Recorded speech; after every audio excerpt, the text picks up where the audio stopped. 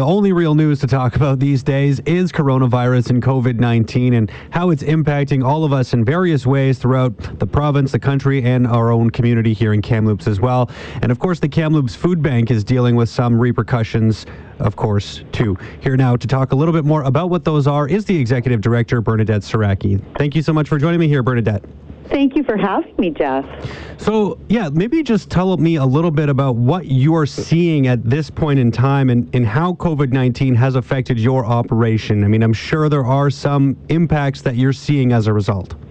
Yeah, absolutely. We've been keeping a careful ear open to the direction given by the provincial and federal government. And, last week we really created a procedure that we felt was meeting the requirements. We started having only 10 clients in the waiting area at a time, which is unique for us because we typically have, hundreds of people filter through here in a day. So many had to wait outside. But as they seemed to be okay with that, our clients were really thankful that we were open and maintaining service. So as they were coming in, they were hand sanitizing, wearing gloves, choosing their product. But I feel as though we hit a tipping point, at least for us, this past weekend. And everything seems to have very quickly shifted, and the tables have turned quickly. And so for us, what we're noticing is the donations, the perishable food donations in the stores have decreased dramatically. And as this situation is unfolding with self-isolation and people not going to work, etc., we are noticing an increase in demand at our food bank. So for the very first time in years, we literally ran out of perishable product today, and we needed to make another plan.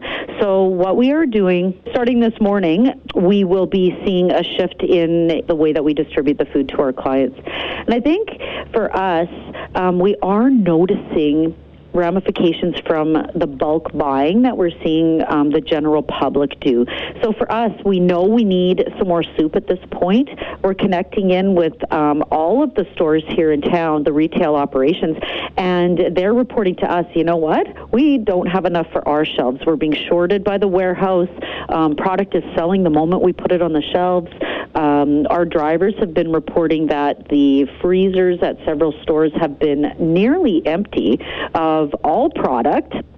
And we're definitely noticing that we're not able to access the product from the stores, nor is it being donated because it's being purchased so rapidly. Yeah, the panic buying is definitely having a lot of people worried about sort of what is the situation, right? If I haven't gone grocery shopping in a while, am I going to be able to get food? And, a food bank might be one of those places that kind of gets left behind a little bit, right? People aren't necessarily thinking about others when they're so worried about, hey, what if I get stuck at home for 14 days? Well, you know what? Honestly, I have to tell you, this city does always think of us. And the number of businesses that have connected in with me today and business leaders have been, honestly, almost immeasurable. Mike Miltimore from Riversong Guitars connected in. MJ, your marketing coordinator from Stingray, connected in to see what they could do. Jared Summers, owner of Noble Pig and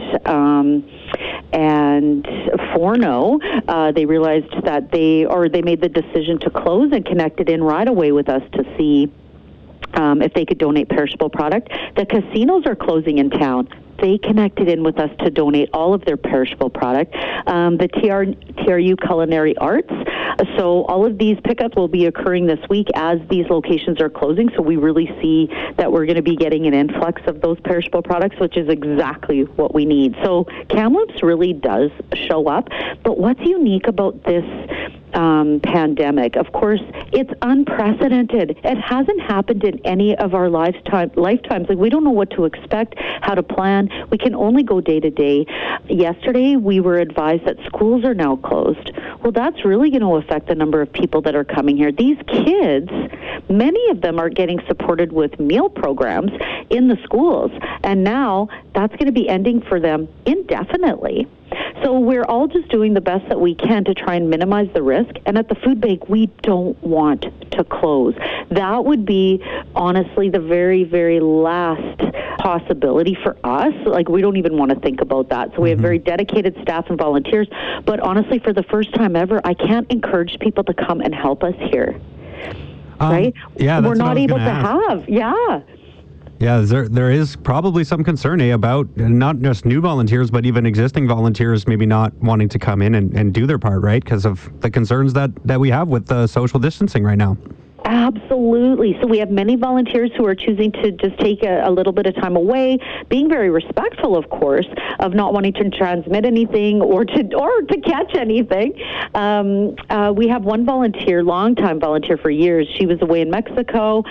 She's self-isolating for 2 weeks on her return back home, so we're grateful for that. But we're also being advised by the government to not have groups greater than 50, and that affects us at the food bank in a powerful way. We have 12 staff that are here, full time every day, supported by 30 volunteers. I mean, just our contingent that is here daily is nearing the 50 mark. And so we've had to reduce that a little bit with volunteers. And then we're only having 10 clients at a time through the client waiting area. And then we have some big events coming up, like the Rotary Spring Food Drive. We've had to stop or to suspend this food drive, not the food drive itself, but we have a breakfast beforehand for the Rotarians and then a lunch when they come back in, sort of hamburgers and hot dogs and just camaraderie and community and celebrating, what a generous community we live in. We're pretty much asking them, take those yellow bags out, which are back, by the way, they're biodegradable, pick them up, bring them back, and just keep moving. Mm-hmm. So please, Kamloops, put those yellow bags out. We really, truly require those donations, and we're rationing them so that they can last us the long term. And for our clients that are listening to this, Easter hampers, we have special hampers for Easter, for Christmas, Thanksgiving, and this time we're not able to do that. On those days, we have 500 people in this building, and we can't do that. Man, that's crazy. I know. Yeah, just so many things are being impacted, and food bank is just one. You don't necessarily think of all these little things of, the food drives you have set up and just the amount of people that are in that building. Are you surprised, that you've already seen a bit of an uptick in people wanting to come to the food bank and get some resources through you guys? Are you surprised that it's happened this quickly? Because it feels, to me anyway, and maybe I'm wrong, but it feels pretty early to start seeing, individuals start turning to the food bank already. Well, I think in times of crisis or panic, people can turn on their emergency thinking very quickly, and that could be what's happening here. I mean, I'm just making an assumption, but we're seeing sort of that hoarding piece with our own clients who are used to our system as well. Yesterday, we had more requests for emergency hampers, which they can access in addition to coming the once a week. They can access that once every 3 months, and nearly 70% of the clients that went through accessed those. So, they're trying to stock up their shelves as well, and we need to ensure that everybody is getting the same amount. So I'm asking for patience and understanding with our clients. For those who are listening, we respect you, we care about you. We're trying to keep a safe environment here and ensure that everybody has food for as long of a time as possible.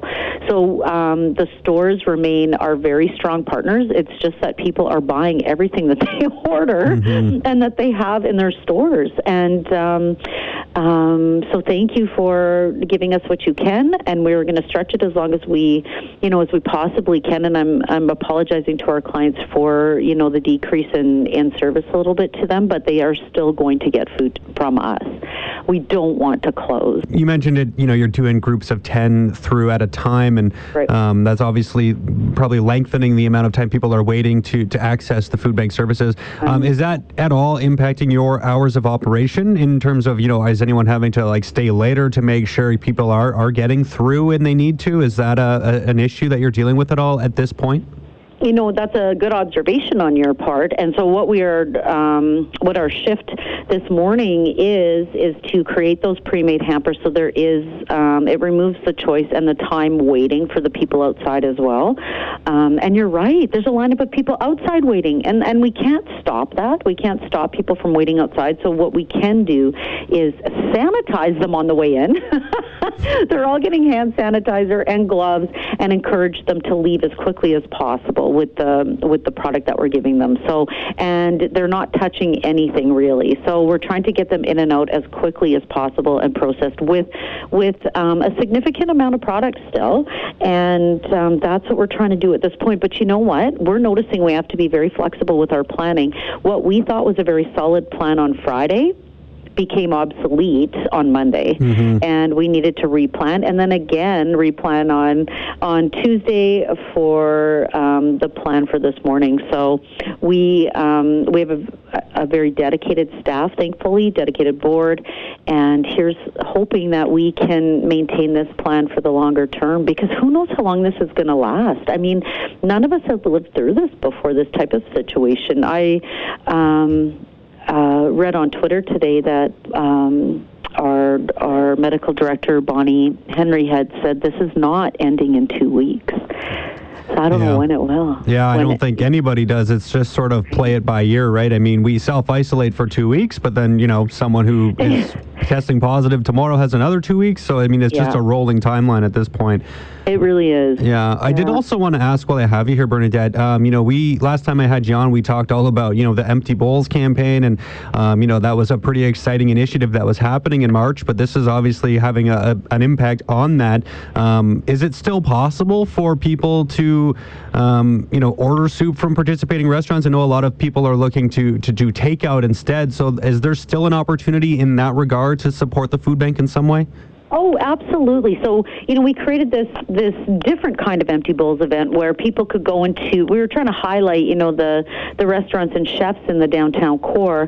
And as it was only 11 days or 12 days ago that we did the soup crawl, and we had leaders from across our city having a really fun time taste testing all of these different soups at the different restaurants, and we were live feed, etc. That was 11 or 12 days ago where we were really joyful about this.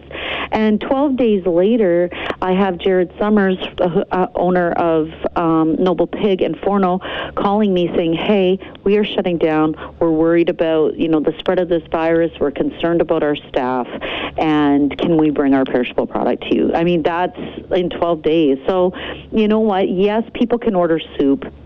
The greater, the landscape has changed since we started this event. So obviously, we're not necessarily highlighting it. We're highlighting safety for people, making good decisions about where you go, about what you do, about sanitizing, washing your hands and not touching your face.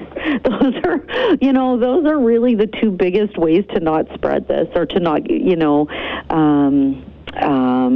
get it yourself. So just be really cautious about your habits. And so yes, Empty Bowls is important, and yes, we need support, but people's safety and lives are just as important as giving people food. So yes, that would be great if you can order a takeout. I mean, it supports the restaurants, but it's also important that you make good decisions for your health. I mean, if people want to donate to us, going online is a great option. We have a Donate Now piece. Of course, I always say we need three things to survive at the food bank, and that is food donations, donations that are, financial, and volunteering. And right now, for the first time in the 12 years I've been here, I'm not asking for someone to volunteer, which is very odd for me, to not invite new people into, our work, home, and community, and this generous place. So if you want to help support what we're doing, you can go online and help do that. But honestly, focusing in on the safety of you and your family is the only way that this is going to hopefully move forward quickly. And I don't know. Yeah. I don't know. I mean, I'm interested to see how things unfold. I mean, on Friday, I'm part of a Rotary group in town, and on Friday we had the president of TRU speaking to us. I mean, that's how fast things changed over the weekend. I feel like this was a tipping point this weekend. And on the Friday, he said, he didn't mention at all anything about the university closing, and on Monday, that was the first bit of news that came out. And then yesterday, we heard about all of the schools closing, and of course, Alberta's schools closed on Monday as well. I mean, these are unprecedented times. Yeah, it's This is something I've never seen, and I've been doing news for about a decade now. And, and like you said, this is something we haven't seen in anybody's lifetime here, right? The last closest thing we've already talked about is the Spanish flu, which is 100 years ago, and not too many people around from that. So we just kind of learn as we go here, and it sounds like tough times at the food bank, but I'm hoping that, doing things like this will get the word out that, people do need donations, and the need is getting greater, and I really hope things, don't go southward any more than they already have. Thank you. Thank you, Jeff, for connecting and caring about, our mission to feed our community's most vulnerable. So thank you. Absolutely. Thank you so much for your time. And like I said, best of luck here. Thank you. That was the Executive Director of the Kamloops Food Bank, Bernadette Saraki.